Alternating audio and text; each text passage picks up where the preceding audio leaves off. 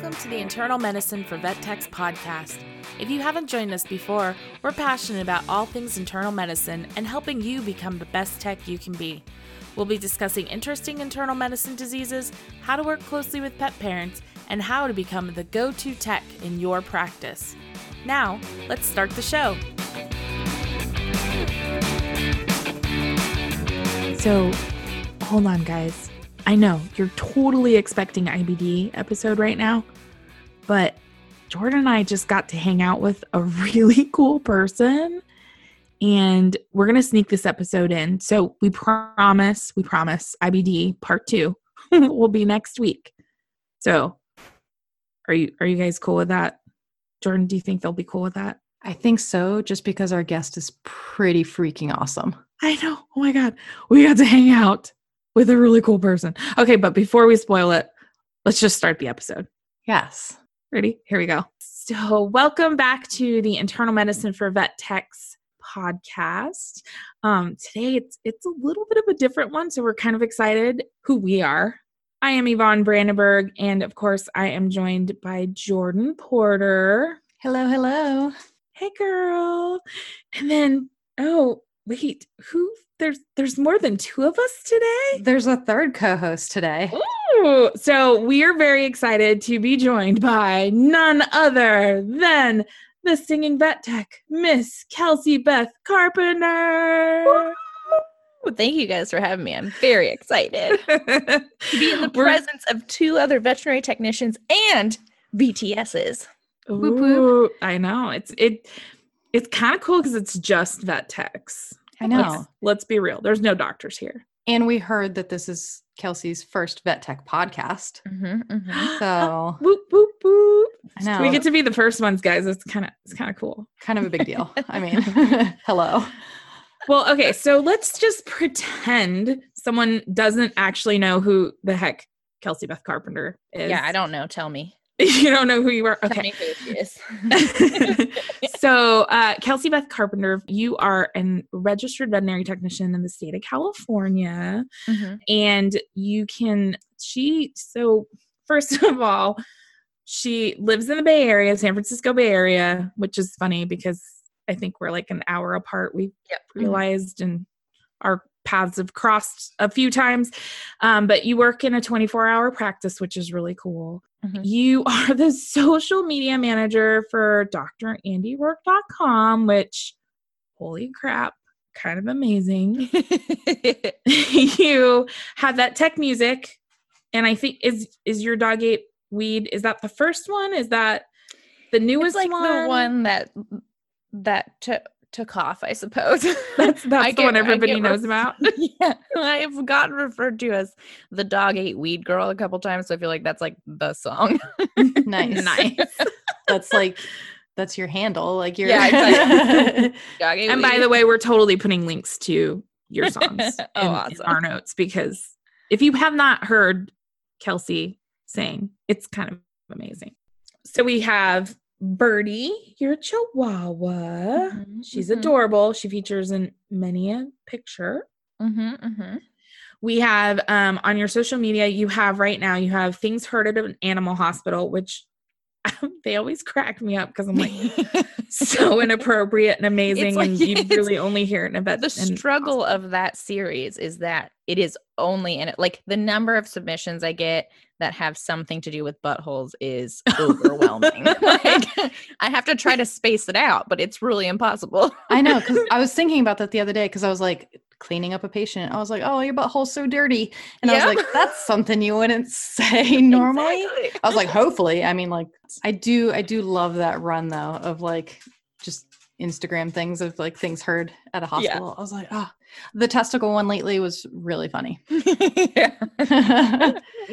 There's some good ones. Yeah. The other one that kills me is the bad stock photos of VetMed. By the way, I think I have like 30,000 submissions that I need to send to you because I look for these images all the time for the podcast. I love it. And I'm just like, what are you doing? Like, what? nobody does anything like that. And Right. Well, I started it because I was having to pick photos for the Dr. Andy Rourke site. And honestly, that is one of the hardest things to do in the world. It sounds so straightforward, but good Lord, the kind of stuff that is out there on stock photo websites is upsetting. Like, yeah, we have ours that we use, and I'm just like, I'm just trying to find some animal photos that don't look ridiculous. Right. I know. Like, especially when we're searching for like sick animals, like we're like sick cat. And then the things that I saw are disturbing. Yeah. I was like, I just want to make a blog post. Hang on. Mm-hmm. And then fecal files. I think fecal files is which one's fecal files? Is that where they bring in the fecal samples? So what people bring their fecal samples in. And then I have the yellow pages for urine samples because people kept message me like, well, what about the urine? Like, I have these funny things for urine samples. So I was like, okay, it'll get its own thing. But yeah, like some people, I'll just say people are creative. People are very creative in what I was going to say in internal medicine, we see all the fecals and all the yellows that come in. Yep. I like and it I've when taken pictures of stuff. Yeah, when urine's brought in just a Ziploc bag. Like it's not. Yeah, but even that to me is like so normal compared to like, I don't know, someone sent me a picture of a shot glass the other day. Like a legit shot glass. A shot glass? Like how did they saran wrap it? I know, exactly. Well, and then like I had there's one, I don't know if I've posted it yet, like one of the best fecal file submissions I've ever gotten. I don't have it on me right now to quote who gave it to me, but I will when I post it if I haven't done that yet. Yeah, and we can put it on the link. Someone brought in a fecal sample in a Viagra prescription bottle. Like, why? Out of all the containers in your home, that's what you reached for? Like, apparently that's the only one they have. Oh my God. It's interesting what people That's hilarious. And then I think probably one of my favorite things that you do is your postscription, which I saw that you actually completed your own postscription this week by getting sleep. Right? I did.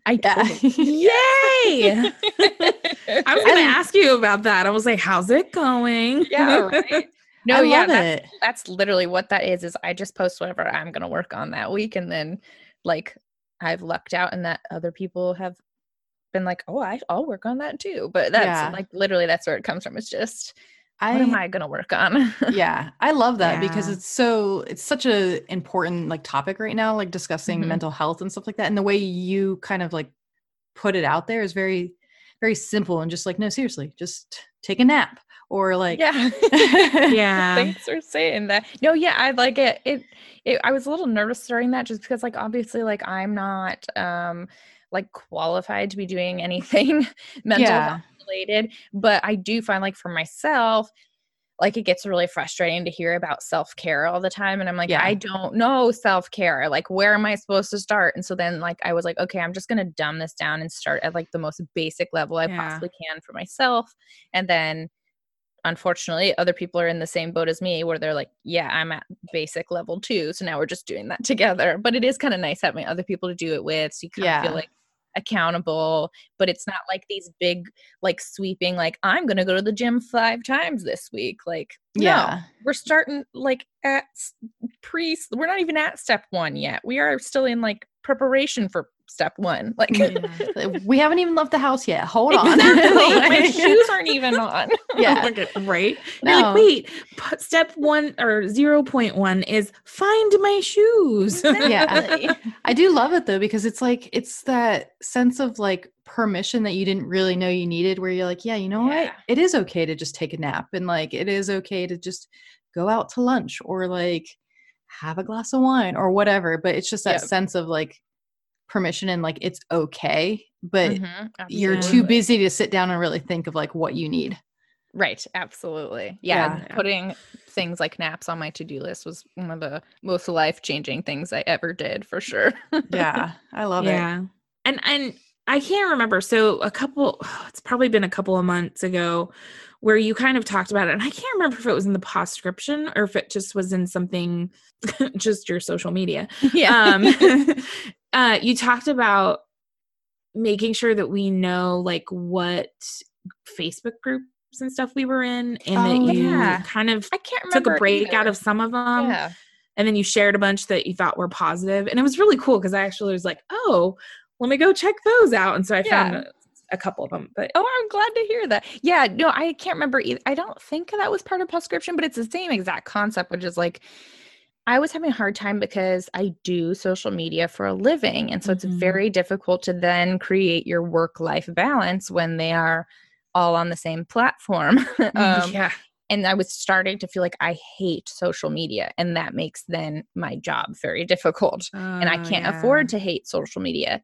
So then I was like, I needed to figure out a way to not hate it. And like for a while, it was just like me not posting on my own personal page, like, or on my Vet Tech Kelsey page. But then I was like, that's not making me any happier. Like, because posting on there makes me happy. So what is it?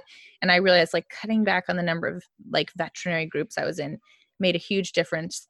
Not because those veterinary groups are doing anything wrong by any means, but I just like realized I had tapped out in my capacity to take in veterinary sadness. Like when I got home from a day of taking care of a patient all day and then had to euthanize it, like the next thing I see on Facebook being a sad case of a pet being euthanized, like I don't have the space for that in my head or my heart right now. Like, and then like at some point maybe I will, which will be great. And then I'll join back up again. But it did actually make a surprisingly big difference. Yeah, I think that's great. Yvonne and I actually talked about that, within the last week, about like just making sure that you and I were like, okay, because we've gotten so busy that like we'll go like a week without talking, and then we'll like sit and talk, and we'll be like, okay, like, are you okay? Like, we're stressed. Like, it's taking me a while to like get this done, and like I feel bad. And so, and then we were discussing like the negativity, just kind of like that surrounds this field that we're all aware of. But yeah, trying to like take a step back from that, it can be like a little difficult.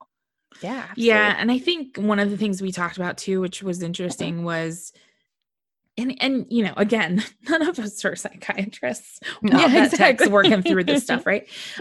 It was interesting thinking about like, you know, when you surround yourself with things that you want to be, it's a kind of this weird concept, right? Like if you are looking for happy stuff, you're going to see happy stuff.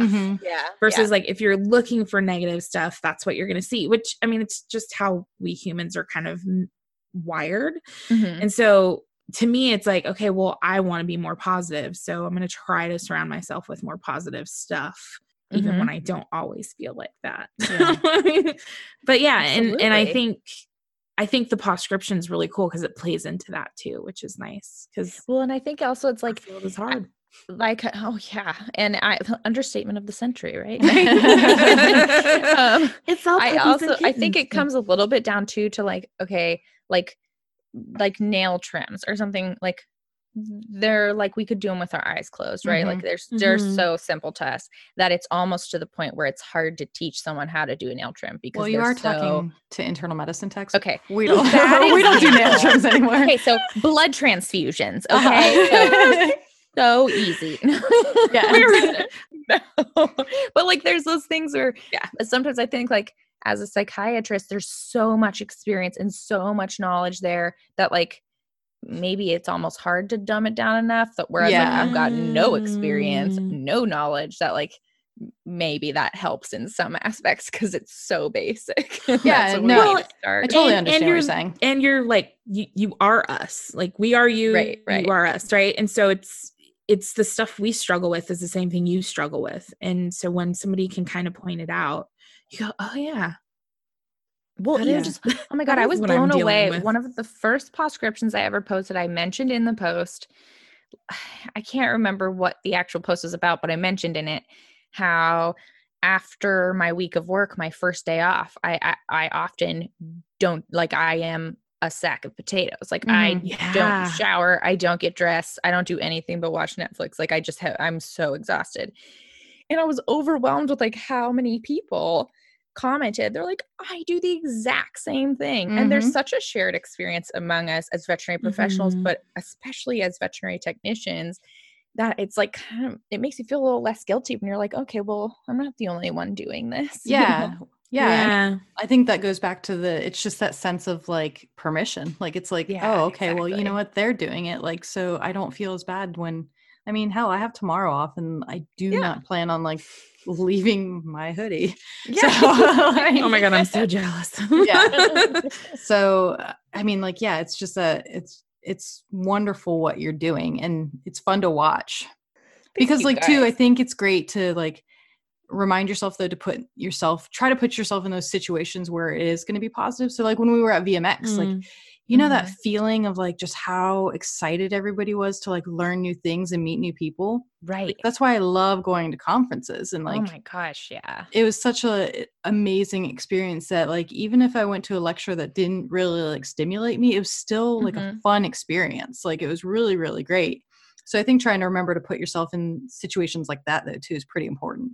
Absolutely. Yeah, that was like, I didn't realize how much I needed that VMX experience. I was excited for it, but I didn't realize that I actually like needed that really badly. Yeah. You're like, Yeah. I'm exhausted, but like, I feel better. Like, That was like the inspiration and like rejuvenation I needed.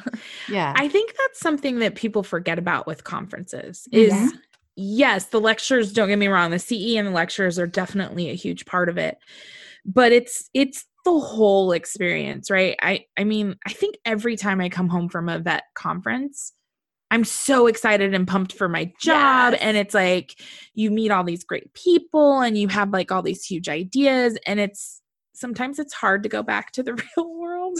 Oh yeah. And you're like, oh, right. Okay. But yeah. Going to the conferences, like even if it's a local conference and it's not a giant national or international conference, you're still there with like people that are just like you and you're geeking out and you're there to learn and you're there to like talk to people. And so going to conferences is huge. It's huge. Absolutely. If people can, like people that are out there listening to us, if you can go to a conference, definitely do it. It's CE that there's just so much to it. It's not just about learning and the lectures and stuff like that, but it's about connecting. I've heard recently of a really good conference. What was that called again? What conference? Which one are you referring to? Is it maybe the Uncharted Veterinary Conference? Yeah. Where is that? That's on a cruise ship, right? We were just talking about that. Our unofficial slogan is "We're not on a boat." I think you should just make that as a shirt. Yeah, I know. Uncharted. We're not on a boat. We're not on a boat. If you want a fun conference, hit up the Uncharted conference in Greenville, South Carolina. Greenville, South Carolina, which is close to me. Yeah. So that's coming up in a couple of months, right? Or is it the end of the year? When is it? Yeah. So our next one is in April, and that's sort of like our big annual one in Greenville, South Carolina, which was a place I had never been until Uncharted, and is so beautiful. Like it's ridiculous. I never would have guessed. So yeah, that's a really cool.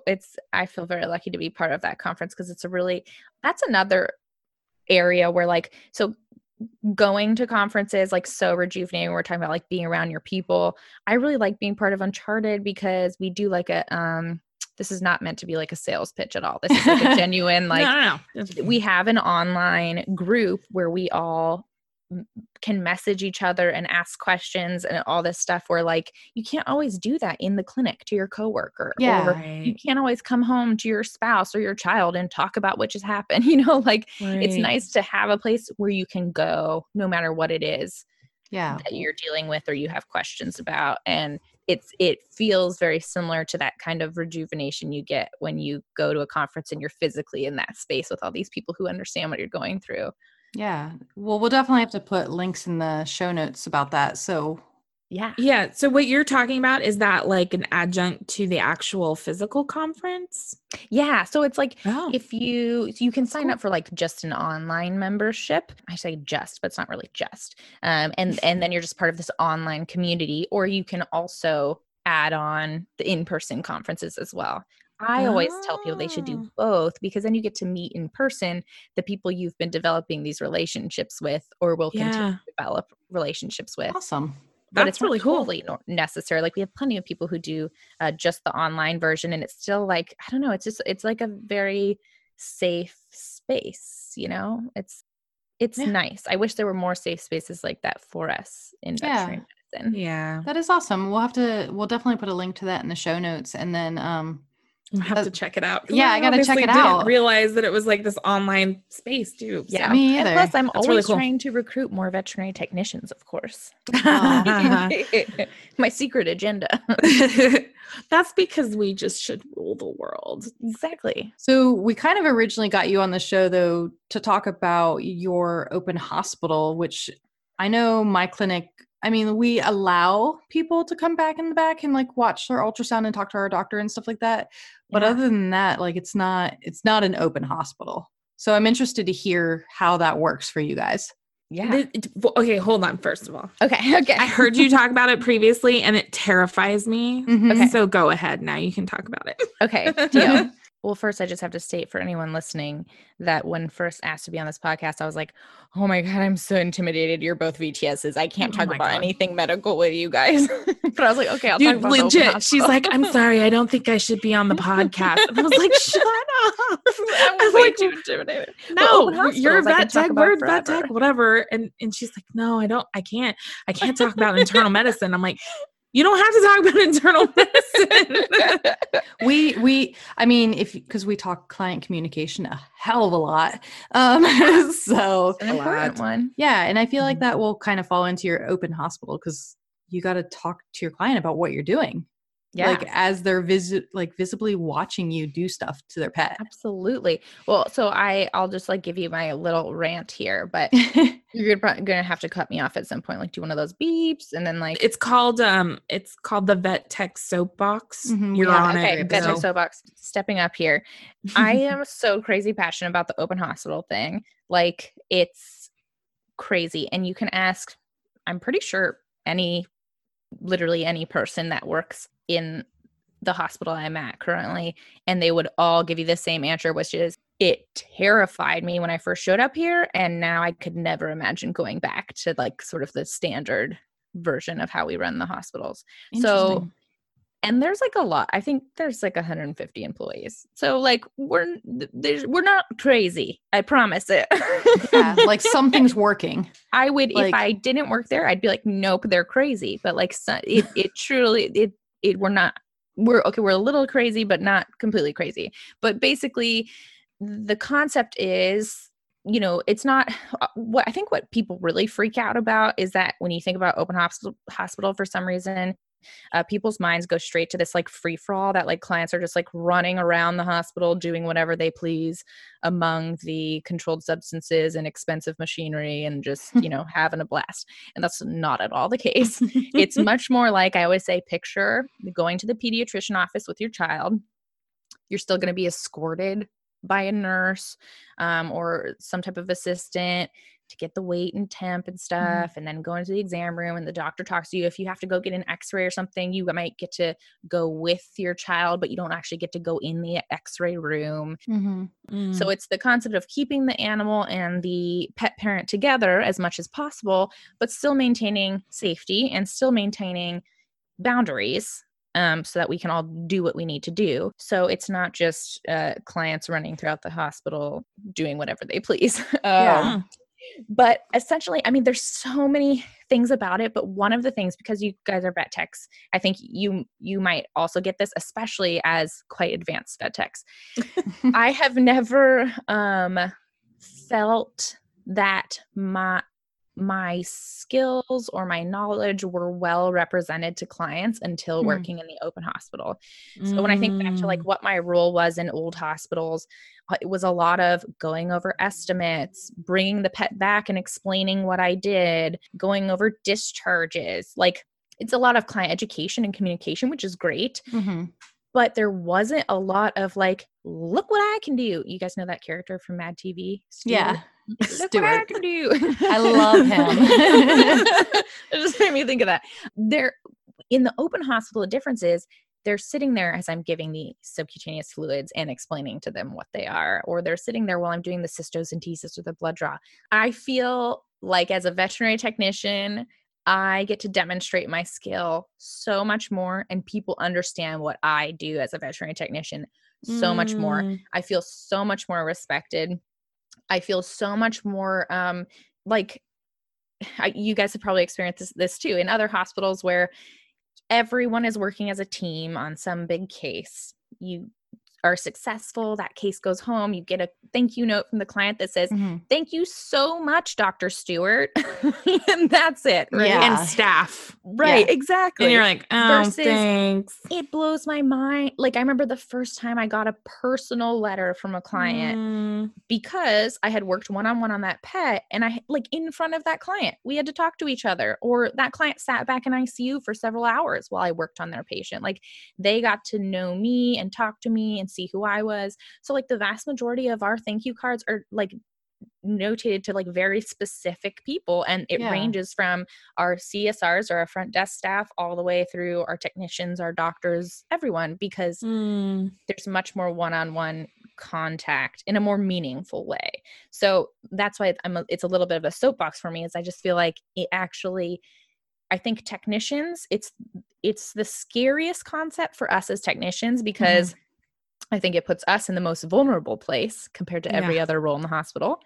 But I think it also benefits us the most, because what is going to long-term, what is going to benefit our field, and specifically our role within our field, is people knowing what we do and what we're capable of and what it means to be a veterinary technician and what the heck a veterinary technician is. And I think actually showing them is the way to do that. And that will ultimately be what kind of helps get us the recognition we need.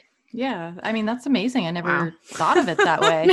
But this I want to just be like, preach, sister. Like, I was just like, dang, okay. Yeah. Yeah. It leads me to a question though, like, explain to me the process then when you have like a difficult patient. Like, yes. Because I mean, it happens where you're trying to draw blood and me. dogs or cats scream, or they just really wiggle, and they're just difficult. Absolutely. So one of the things I always say is like, the secret to a successful open hospital is scripts. And I don't mean like it needs to be a word for word script, but having people prepared with how to navigate those situations instead of like having to stumble over things. So when I first started there, that was what I studied. I would go into the rooms and just restrain the patient and let the technician who was doing the blood draw kind of guide the conversation. And that's what I would study. It was not how they were doing their blood draw. It was how were they talking through what we experienced. Exactly. Because once you have the right script and the right way to handle those things, it's actually not that complicated. So one example I'll give, we would think, as the perfectionists that we are as veterinary professionals, that missing a blood draw on the first poke in front of a client would be the end of the world, right? Like that just sounds horrifying. Like that like creates physical anxiety in your body. Stress, sweat, like it's fine. Yeah, exactly. The sweat is coming. But what's funny, more often than not, the response I get is, oh, Fluffy, you must have veins just like mommy, because if you think about it, clients are people who are getting blood draws as well. They also experience having blood draws missed all the time. If anything, more so than the pets, because human blood draws are very difficult. And like, I know my dad, for example, he's a difficult blood draw or a difficult IV catheter placement. So if he watches his dog get poked twice, it's no big deal because he was poked 4 times the last time he was in the hospital. So that's one thing we forget, is they've got something to compare it to, and it's personal experience. Now, that being said, it can go in the other direction, right? And people can be stressed. Don't poke. You better get it the first time. Or like my favorite is the one thing I find difficult to work through is the people who do the oh yeah, every time you go to like make a move. Oh my God. Gets to be a bit much. But that's where like the client education comes in, and also just being compassionate. So like for me, if I sense that someone is stressed or uncomfortable or anything like that, I just relate it to like, what would I be feeling like? So the other day we were doing blood draw on a really tiny little Chihuahua. It was a difficult blood draw. And I just said to the owner, the first attempt did not go well. We were unsuccessful. And I just said to the owner, I'm so sorry. I know how hard this is. My Chihuahua had to get blood drawn a couple weeks ago for her dental, and it took 3 tries, and it was really tough. So I know this is really hard to sit through. Like, and honestly, like that's part of where it comes in. It's just, if they know that you're trying, that you're doing everything you can, and that you understand, I guess, how important it is not to just poke around or whatever, like, people see the compassion. It's not always going to be great, but that's also where like some of our resources have to come in too. So like hospitals empowering their veterinary technicians to make the call or listening to their recommendations when a patient might need sedation or things like that. That becomes really important too. And I could talk for forever, but like there's a lot of things that go into it. Definitely there are difficult situations. Part of it is learning how to talk through it, how to connect with people so that they know that this matters to you as much as it does to them. Utilizing things like fear-free is such a big deal, like finding ways to get the client involved that make the patient actually more receptive to what we're doing. Like I can't tell you how many times we've had patients that were really difficult blood draws, but as soon as we got the client involved and we're just petting their head or talking to them, suddenly that pet held still for their blood draw. So I would say there are going to be times that are very tough, but more often than not, I find it to be quite seamless. I had posted once, I did a takeover on the Dr. Andy Roark Instagram, and I posted once this clip of 2 technicians I work with doing a blood draw on a cat with the owner present.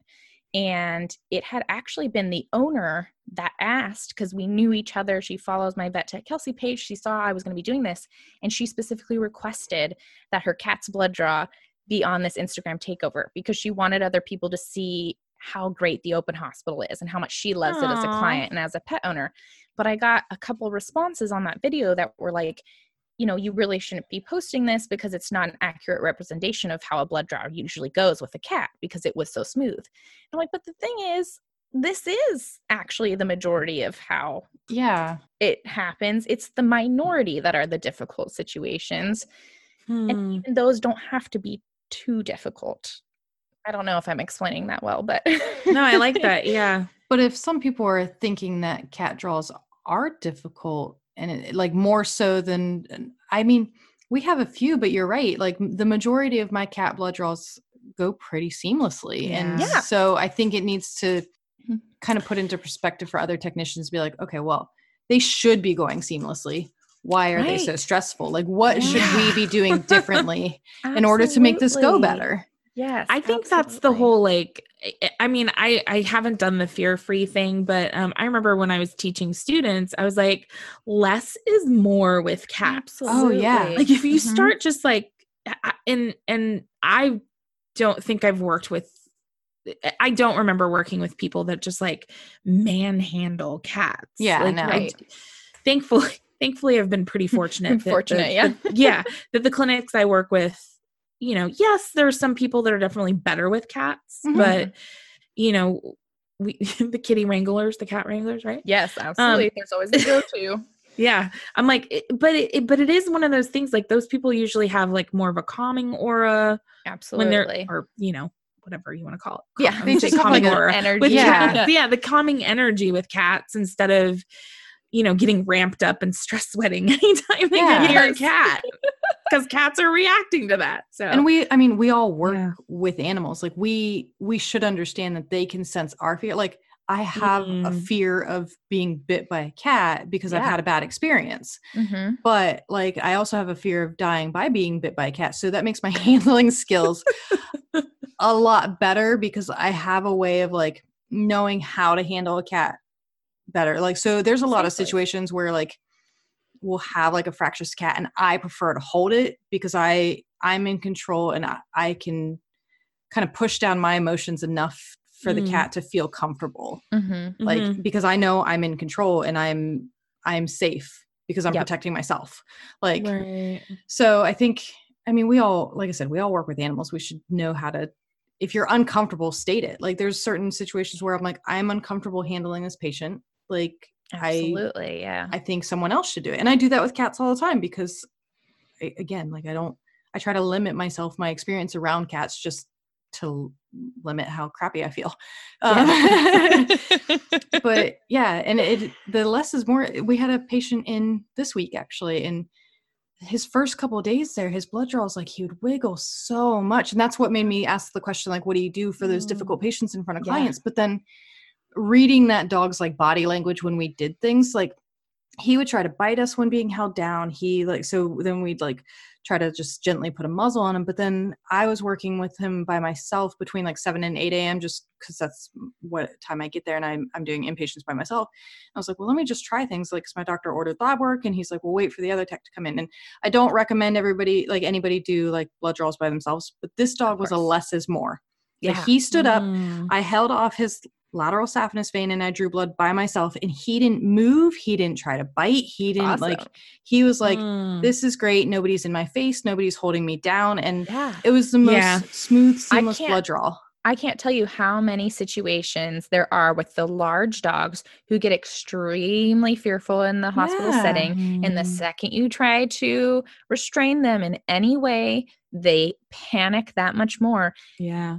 I have so many of those cases that in the open hospital, it's brilliant because all we have to do is have them stand up, look at their owner pets them or gives them treats or peanut butter or whatever it is, keeps them distracted at the front end. We just use that lateral saphenous, super easy. And you can't quite do that on your own without the client present, because I'm not going to be able to distract that dog at the front end the way the client can, or reassure that dog on the front end the way the client can. Yeah, exactly. And so it's all a little bit of navigating, but there's also like we still use muzzles. Absolutely. Again, it's about making it personal and compassionate. I tell people our older family dog, now that he's deaf, he's the sweetest dog in the world, but he gets really reactive at the vet, and I've started putting muzzles on him. He's never bit anyone, but I'd just rather be safe than sorry.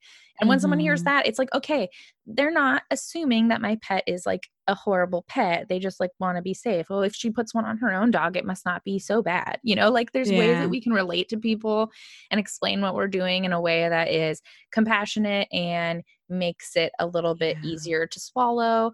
And those difficult blood draws and things too. If you're explaining why it's difficult, sometimes that's all it takes. I've definitely had the talk with people where you have the cat that you're drawing from the medial saphenous and it's flowing like peanut butter down your butterfly needle. And great. It feels like you're there for 3 hours drawing blood. Yeah. But all I have to explain is, why is that happening? And then the client learns something, and you've got something to talk about, so it fills the time, and they understand it's not the cat's fault. It's not my fault. It's just anatomy. Client education is often the answer, and we're just not taking it far enough is the problem. Yeah. Yeah, I mean, that definitely makes sense. And also, that reminded me too, because you were talking about that dog who was a less is more. I'm sure we all try to utilize our medical record systems to make notes about what works for pets. But we also know that we work in a fast-paced environment. Things can get chaotic.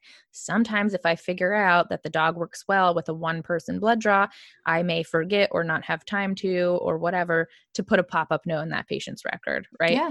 The difference is when you've got the clients present, vast majority of time, they can tell you what works, and I believe them. So we often, myself and many other technicians, when we go in to do a blood draw, we'll often be like, have you seen us draw blood on Fluffy recently? Because sometimes they tell us, yeah, they had a really hard time they tried her neck. It didn't go over well, so they used her leg. Boom. I just skipped a step right there. And I'm just going to go, you know what I mean? Again, something that you wouldn't get if you didn't have the client present. That being said, I can also very easily explain to the client, she seems comfortable sitting in this position. Why don't we look at her neck and see if it's different this time? There's just, there's so much, if you navigate it the right way, verbally, people are much more comfortable. I think we don't give clients enough credit for what they're willing to trust us with. I mean, yeah, that definitely makes sense. It's very interesting to think about the different perspectives that I never thought to think about. Yeah. It was, so my question kind of to go on that is, did you, when you started at the clinic, were they already an open hospital, or did you transition into it? So they were already an open hospital, but I had no experience working in an open hospital whatsoever. I came from a very standard clinic of, you go over an estimate in the room, and then you take the patient back to the treatment area, you do all the treatments, and then you bring the patient back to the room where the client is waiting, or back up to the front where the client is waiting, and you tell them what was done. So that was totally I had only ever worked at clinics that worked that way. So I think that's another thing is, people go, oh my God, that's crazy. And it sounds terrifying. And I don't want to do that. But no one is expected, at least I like the way they do it at my hospital. No one's expected to jump in and go draw blood in front of a client on their first day, right? Mhm. Like you wouldn't even really make someone do that on their first day if it wasn't an open hospital. But it's totally you have to let people go at their own speed. I always say like change can only be successful if you give it preparation and patience. So preparing people with what to expect and scripts and ways to communicate with clients appropriately, but also giving it patience and letting people start doing things as they feel comfortable. So like I said, I started out, I think it was probably the first week that I was just restraining for people and seeing how they did it. Cause like I felt totally confident doing those skills, but like it was just weird to do it in front of a client. And I didn't really know like, Yeah. I'm not used to talking through it. And like, what do I say? Like, I can tell you all about a vaccine, but like, what do they really need to hear or want to hear? And so the first week I just spent watching how were other people doing it and what was working well. And it's the same like with the doctors. Like one of the biggest questions I always get is like, so you really let them watch surgery? And like, there's a lot of responses to that. But one of the things is it's not like we have a brand new veterinarian come in and 2 days into the job, do a splenectomy in front of a client. Like that just doesn't happen. Like we do things at people's comfort level, and that comfort level usually rises with time and experience. Yeah. And I'm sure you get those clients though too, who probably do trust you from all your previous appointments to the point where they're like, I don't need to watch the surgery. Like I'll come back in a couple hours. I tell people that all the time.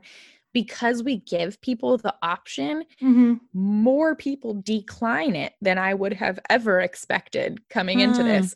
And I think it goes along with the idea that if we're offering it, we've got nothing to hide. Yeah. You know, like you're just building up trust. Welcome. And they're like, well, I guess, you know, it's not, but also like, that's another thing where I'm like, when you make it personal, people often, as a veterinary technician, I've already been working on their pet in front of them. We've already established a rapport. They often ask me, well, should I watch the surgery? And I always say, when my dog has her dental, I leave the building. I don't want to see her intubated or unconscious. It's really freaky. It scares me. And I'm a veterinary technician. So if you're asking my personal opinion, I'd say no. And I would say stay while we give her pre-med. And then when they take her to induce her, she's not going to be conscious anyway. She's not going to know you there. You'll give her a big kiss as we roll her in.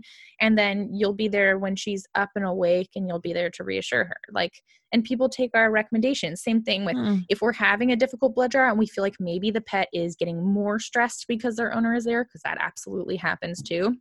The fact that we let the owner be there in the first place, I find that people are much more willing to listen to us when we say, I'm wondering if your pet might be one of the ones that actually does better without you there. And they're vast majority of time willing to let us do the whole take them in the back and then return them thing. Or even, you know, we always lead with, are you comfortable around needles? And there's plenty of people who say, no, I don't want to watch this. Take them away. So yeah. So again, like even though we offer this open hospital, it's not like everyone wants to be there for everything. Like it's actually surprisingly common for people to not really care about being present or watching. Interesting. Do you because I know this is kind of a subject you've talked about a couple of times. Do you have like do you have like a reference where like if somebody is interested in maybe getting it into their clinic that they can, because you talked about like the scripts and stuff like that. So is there somewhere where they can go get more information on how to like think about bringing it to their clinic? That's a great question, actually. Off the top of my head, I can't think of one, but I'll get you guys something so you can link it into the podcast. Yeah, I was going to say, because I'm also doing I think it's so new. I'm starting to do some talks on it. So I'm going to the Music City Veterinary Conference in February and doing a talk on, I'll do one on all about the open hospital and sort of the pros and cons. And then I'll do a separate talk on just how to implement it. Oh, interesting. Oh, nice. Oh, awesome. Hopefully I'll be doing a little bit more of that kind of stuff so that like the idea gets in people's brains. Cause I also say like, you don't have to have a fully open hospital. Like start with vaccines and nail trims. Just do those in front of clients. And maybe that's all you feel comfortable with and that's all you want to do. You still have added something that is so valuable to the clients. They learn more. It's so valuable to your patients. They're more comfortable. It makes your clients trust you more. Then they're willing to come back to you for other services. Like, you've done something very positive, something to reduce fear in your patients and your clients, something to make everyone more comfortable, even if it's just vaccines and you never take it further than that. But from my experience, what will most likely happen is you realize, wow, this isn't so bad with vaccines. Maybe we should try it with anal glands, or maybe we should try it at some point with blood draws. And then quickly it'll build up and you realize, it's actually not so bad. And we're actually saving a little time in the process. So nice. That's really cool. Yeah, that is like I said, you did just kind of turn it to the point where I just never thought of what it could bring to the table, like for technicians themselves, but as for clients to really trust us and to really understand what we do, like you said. So that's pretty amazing to me. Well, and I always take it back to there are, for example, one thing that is a challenge about an open hospital is if you are introverted, as I am, and as are many veterinary professionals, being in front of clients constantly can be exhausting because basically you're on all the time, right? And so something that can be especially exhausting is the clients who want to come and stay in the ICU all day long with their patients. On one hand, I love it because they get involved. They help me get the pet to eat. The pet feels more comfortable, so I'm able to do more with them. Like, there's more communication about what's going on. So like, we don't have to like do all these updates all the time. Like, they're there, they're seeing what's going on. Like, there's a lot of benefits. But it can be exhausting because I've now got to explain every single thing I'm doing. But it comes down to several things. There's several ways to manage that. But ultimately, what I remind myself in those moments that get frustrating or tiring is, if this was Birdie, if this was my Chihuahua, what would I want? And I would want to be there. I mean, how many of us do medical treatments on our own pets? Like, I did Birdie's vaccines the other day in outpatient on my lunch break, right? Like, so why do we do that? Because we trust ourselves, because we want to be there, because we know our pets will be happier if we're there instead of someone else doing it. Like, why shouldn't other people get that too? Or even there are times when, if that's not doing it for me, the other thing I'll think is, okay, I'm going to pretend this person is my mom and she doesn't understand well, actually my mom's a bad example because she comes from medicine. So she doesn't understand what's going on. I'm going to pretend this person is my dad and it's his dog. And like, I would want him to be there and seeing what I'm doing to his dog and be there to like try to get his dog to eat because I know he's not going to eat for me. And so again, if you like kind of try to make it a little more personal, sometimes it helps. You've got to have a why, I guess, ultimately is what it is. You have to know why you're doing it because it's going to take some more energy in the beginning. But if you have a good why, it keeps you going. Yeah. Nice. I mean, it would be interesting because I do really enjoy discussing with clients and just educating them on like the disease process their dog's going through, just kind of what to look for and like potential complications. And then when they say things like, I discharged a patient today, and mind you, the dog had mast cell in his spleen. And so like, I'm not an oncology tech. Like I don't know a lot, but like I was able to just adequately describe to this guy like what to expect from the prednisolone that he was going home on, and just trying to get him to eat and how to help and all the things he could try at home just to try to make his dog more comfortable. Right. The sense of like relief that I saw on that guy's face when he like got his dog back and he felt like the dog stayed 2 extra days because dad was uncomfortable taking him home. Oh yeah. So then when he came in and I talked to him, like you could see kind of a stress being lifted, that he was just like, I can take him home. I'm going to try to feed him. And like, this is going to be okay. And so I could see where on a daily basis where you're kind of interacting with clients that closely, where that would be just a very rewarding thing. Absolutely. It's crazy rewarding. It is crazy exhausting, but it makes it worth it. It's also, it gives clients a context for things. Like, I personally am such a visual learner. Yeah. So like, if we send clients home with pain meds and we're like, okay, it might cause a little bit of drowsiness, like, okay, great. Like, what does that mean for their dog? Versus if they're in the hospital with me while their pet is hospitalized and we're giving IV pain medication, and I can say, yeah, see how he's kind of sleepy right now? Like, that's most likely from the fentanyl or whatever it is. Like, they've suddenly got context for this. Like, they understand more of what's going on. They understand more of what happened. I always tell people the example, I'm sure I've mentioned this before to others. that like, I'm sure we've all been there where like the pet comes in on emergency and it's like really critical and you're like, what's going on? They're like, oh, we took him to his normal vet yesterday and they took him in the back and they gave him a shot. And we're like, that is such a thorough history and so helpful. Mm-hmm. Versus one of the things that blew me away about being in an open hospital was clients know exactly what we did because they watched us do it and like they retained that information. So like they can tell us, like they might not tell us like they gave yesterday he was here, he got a Cerenia injection, but they'll be like, yesterday he was here, they gave him some fluids and they gave him an anti-nausea med. I think it was the one that stings because they saw it and we talked them through the fact that this might sting when we give this to your dog. You know what I mean? Like there's context suddenly. And I'm that type of learner. I know if someone just told me everything, I wouldn't understand what was going on. So suddenly you have something to see and you retain so much more. Yeah.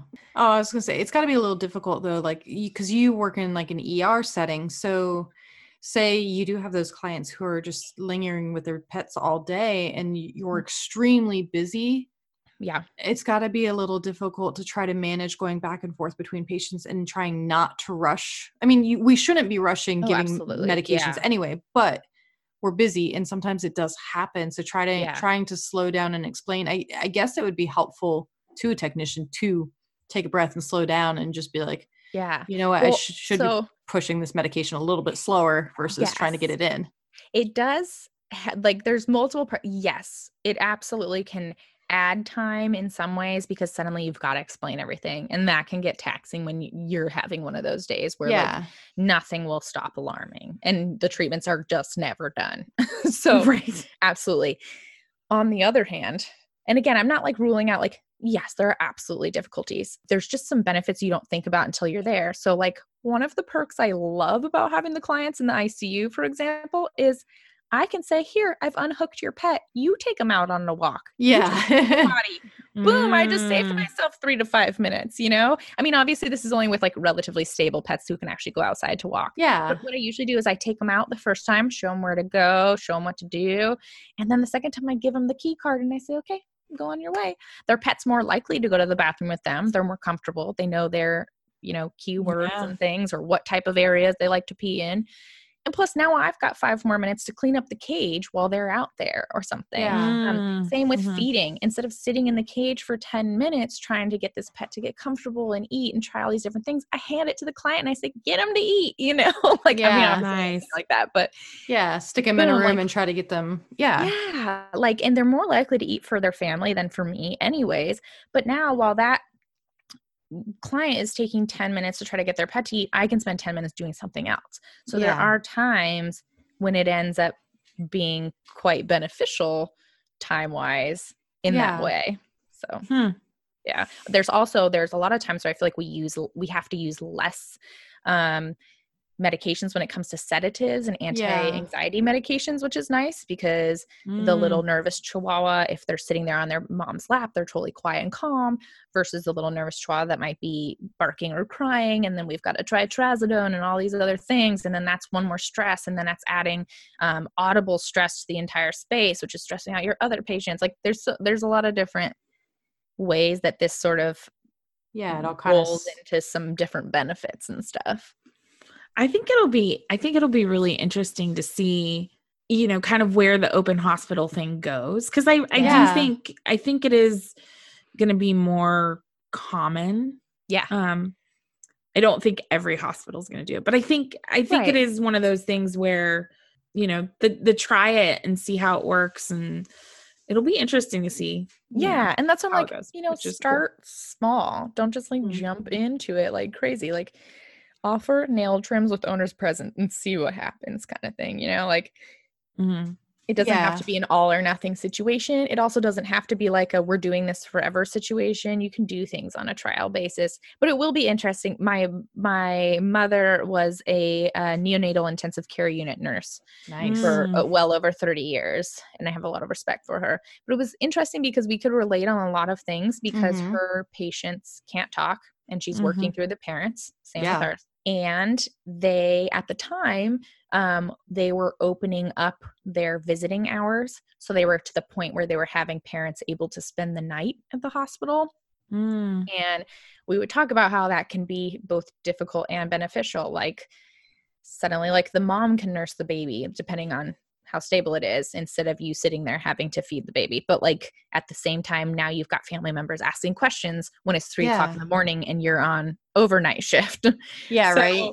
there's a lot of pros and cons, but we get to set the rule, like, so that's the nice part, is like we get to make the rules of what's going to work for our specific hospital and our specific kind of setup, Well, and it really seems like from your explanation of it that there really is just more pros to it. And like, yeah, you're going to have some of those difficult clients who I'm sure are going to be like, he'll do better if I hold.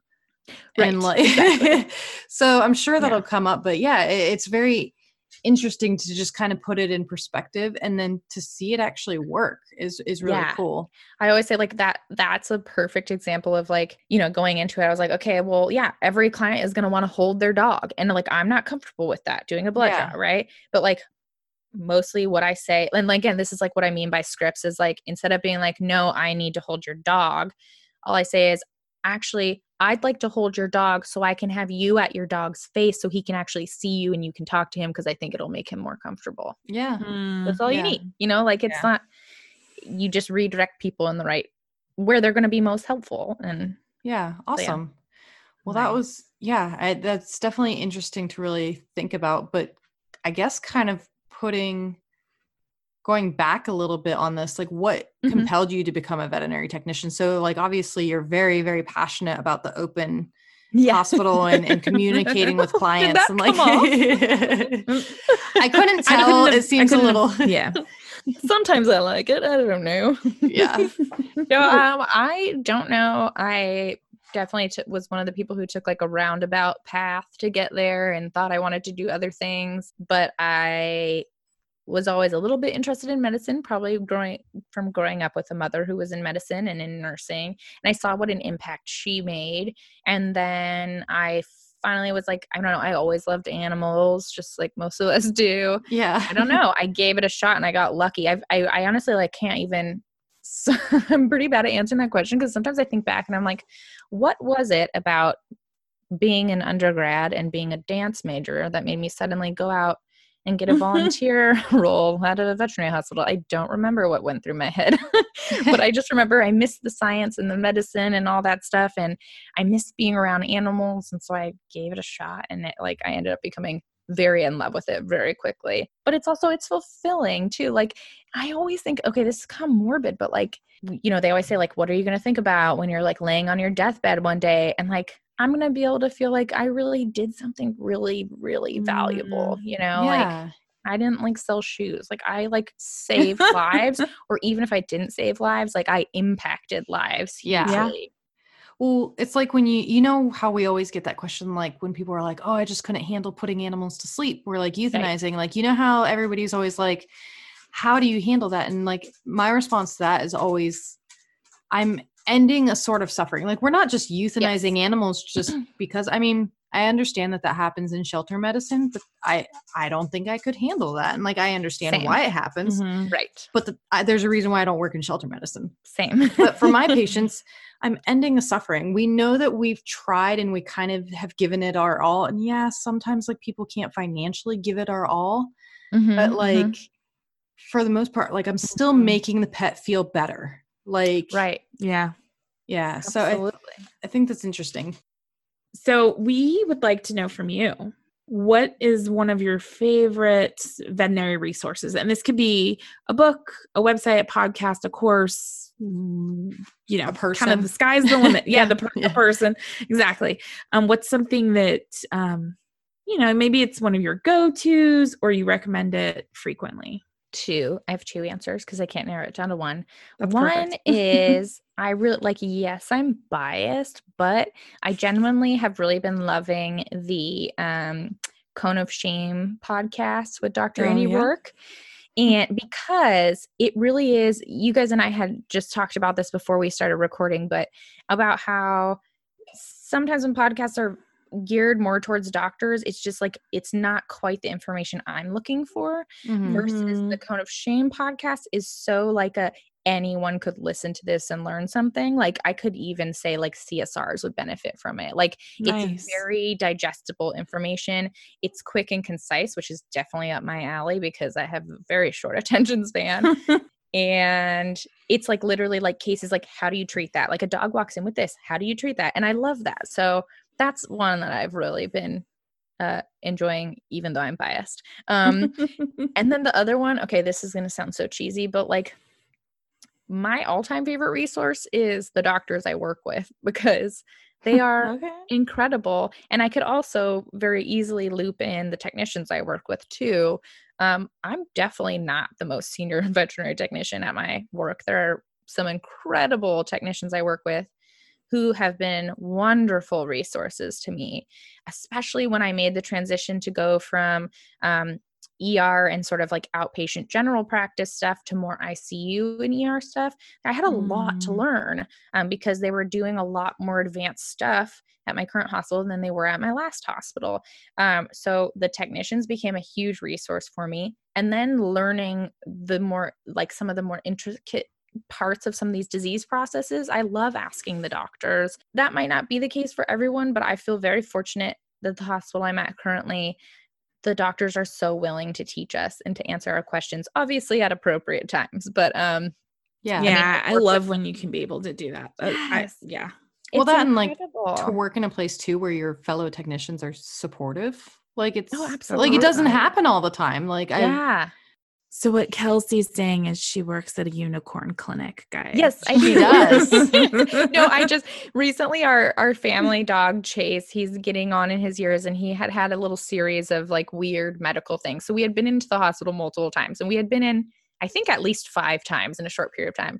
And at one point my mom commented, she was like, because every time like we'd be in the exam room, I'd be like, okay, so it's going to be Dr. Thompson or it's going to be Dr. Claire seeing him today. I'm so excited because I really love it. I'm really glad it's them seeing it. And she was like, you realize every single time you've said, I love this doctor. I'm so glad that they're seeing him. Or I love this tech. I'm so glad they're the one doing the blood draw. Like, and I'm like, oh, you're right. I have said that. So yeah, it is a little bit of a awesome because I think, I mean, the things that I particularly love are the open hospital, but also like the people I work with are very smart. I trust their medicine. I learn so much from them and they're willing to teach me, which is like, I mean, yeah, that's everything. I mean, that's what keeps us going too. I mean, we were just talking about getting VTSs, learning new things, going to conferences. Like that's what keeps us going, you know, and keeps us excited about what we're doing. Yeah, exactly. You got to freshen it up every now and then. And if you just become stagnant, it's hard. Yeah. Like it's hard to...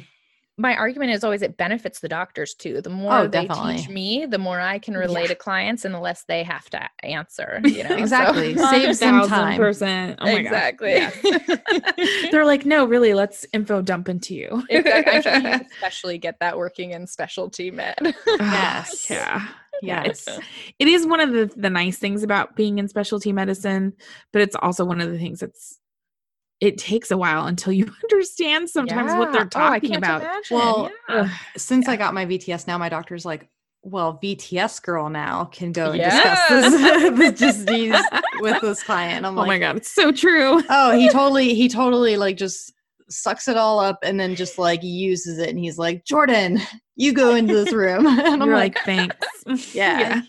He's like, I told them the bad news. Now go discuss everything else. Do everything else. Yeah, exactly. You're like, thanks. It makes me feel really smart. Just the fact that like, he's also like a board certified specialist who trusts me to handle that and discuss it with his clients. So yes, absolutely. I'm smart enough to do that. Like, it's great. I love when you have like that kind of a relationship with the doctors that you work with. Yeah. Like he trusts me enough to like handle the patients, like, and really like take a step back, which is nice. Yeah, tech utilization. Yes. Yes. Absolutely. That'll be the next part of this vet tech career of ours is tech utilization is huge. Yes. Yeah. What are you not very good at, Kelsey? Tell us all your evil secrets. Does it need to be vet med related? No. Okay. This is a fun question. I'm really bad at sleeping. Okay. That's hence your postscription. It's literally the worst thing. Like I'm horrible at it. I also don't have very much patience. That's something I work on regularly for myself. I'm not good at running.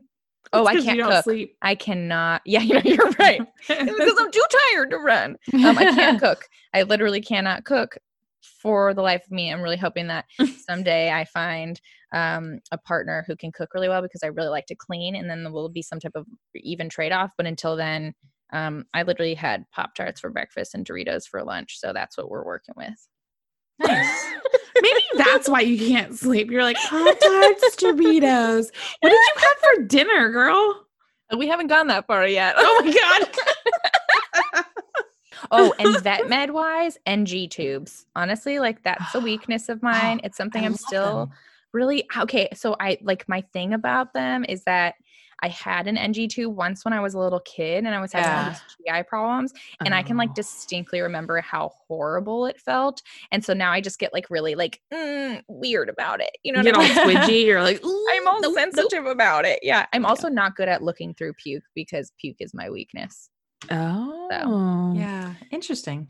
Yeah. Hmm. I can't put really good at sifting through vomit on my resumes, unfortunately. Oh my God, that's awesome. So yeah, there's plenty of not goods. Oh my God, it's awesome. I love it. I love it. Okay, so she's not perfect as much as we think she is. Aw, Kelsey. You're pretty damn thank close, you. though. Oh, Yeah. I I know you sing, you're a tech. I mean, gosh, it's All amazing. right. Well, if you're able to give us a brief rundown, if you can give us like a little hint as to maybe your next prescription, your next project, like just a little tiny something to look forward to. A little Okay. teaser. A little teaser. What you got? I don't know if this will be out before or after, but I'm very excited because I do have an upcoming new song. It's a parody, and best of all, it is in collaboration with Trustin Moore, who is Dr. Moore's student vet on Instagram and Facebook. And he's someone who also does like vet. He does some really great parodies and stuff. And he happens to be doing one of his rotations out near us in the Bay Area. And so we collaborated on a song that I'm very excited about. Yay! Ooh, that's so exciting. But that's all I'm saying. When is it supposed to come out? It's probably early this next coming week. So I don't know, maybe Sunday, Monday, Tuesday, something like that. Oh, So, well. So if you edit fast, you'll be first to hear it. All right. Well, ladies, I'm so excited we got to hang out. This has been a blast. Thank you, Kelsey, by the way, for coming on the podcast and being our first actual interview. It was super fun. I like to be the one to break it in. You know? Yeah. I mean, we're going to aim high. We get that Tech Kelsey to come on over.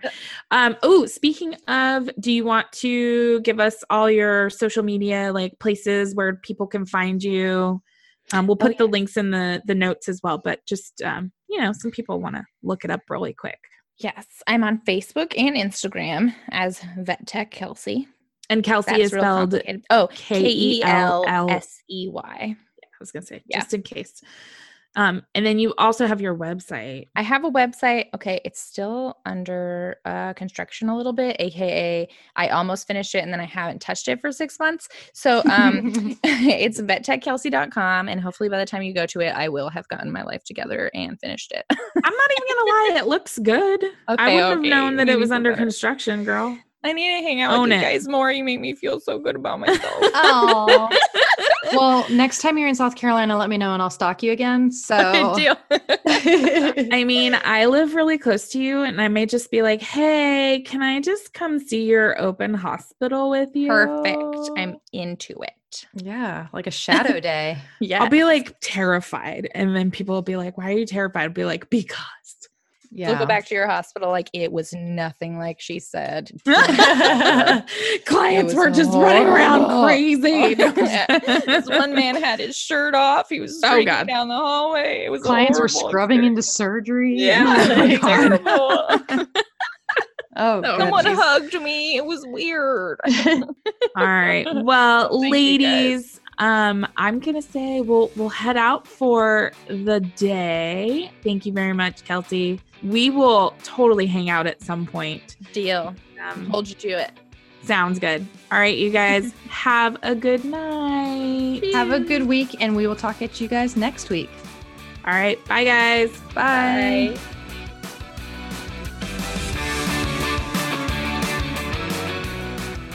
Thank you for listening to today's episode of the Internal Medicine for Vet Techs podcast. If you like what you heard, we'd love for you to share with someone you think might enjoy the podcast, and make sure to subscribe so you never miss an episode. Want to give us a boost? Please leave a review on iTunes or your favorite podcatcher, and we'll be sure to say thank you. Find out everything about us at internalmedicineforvettechs.com. Talk to you next week. Bye.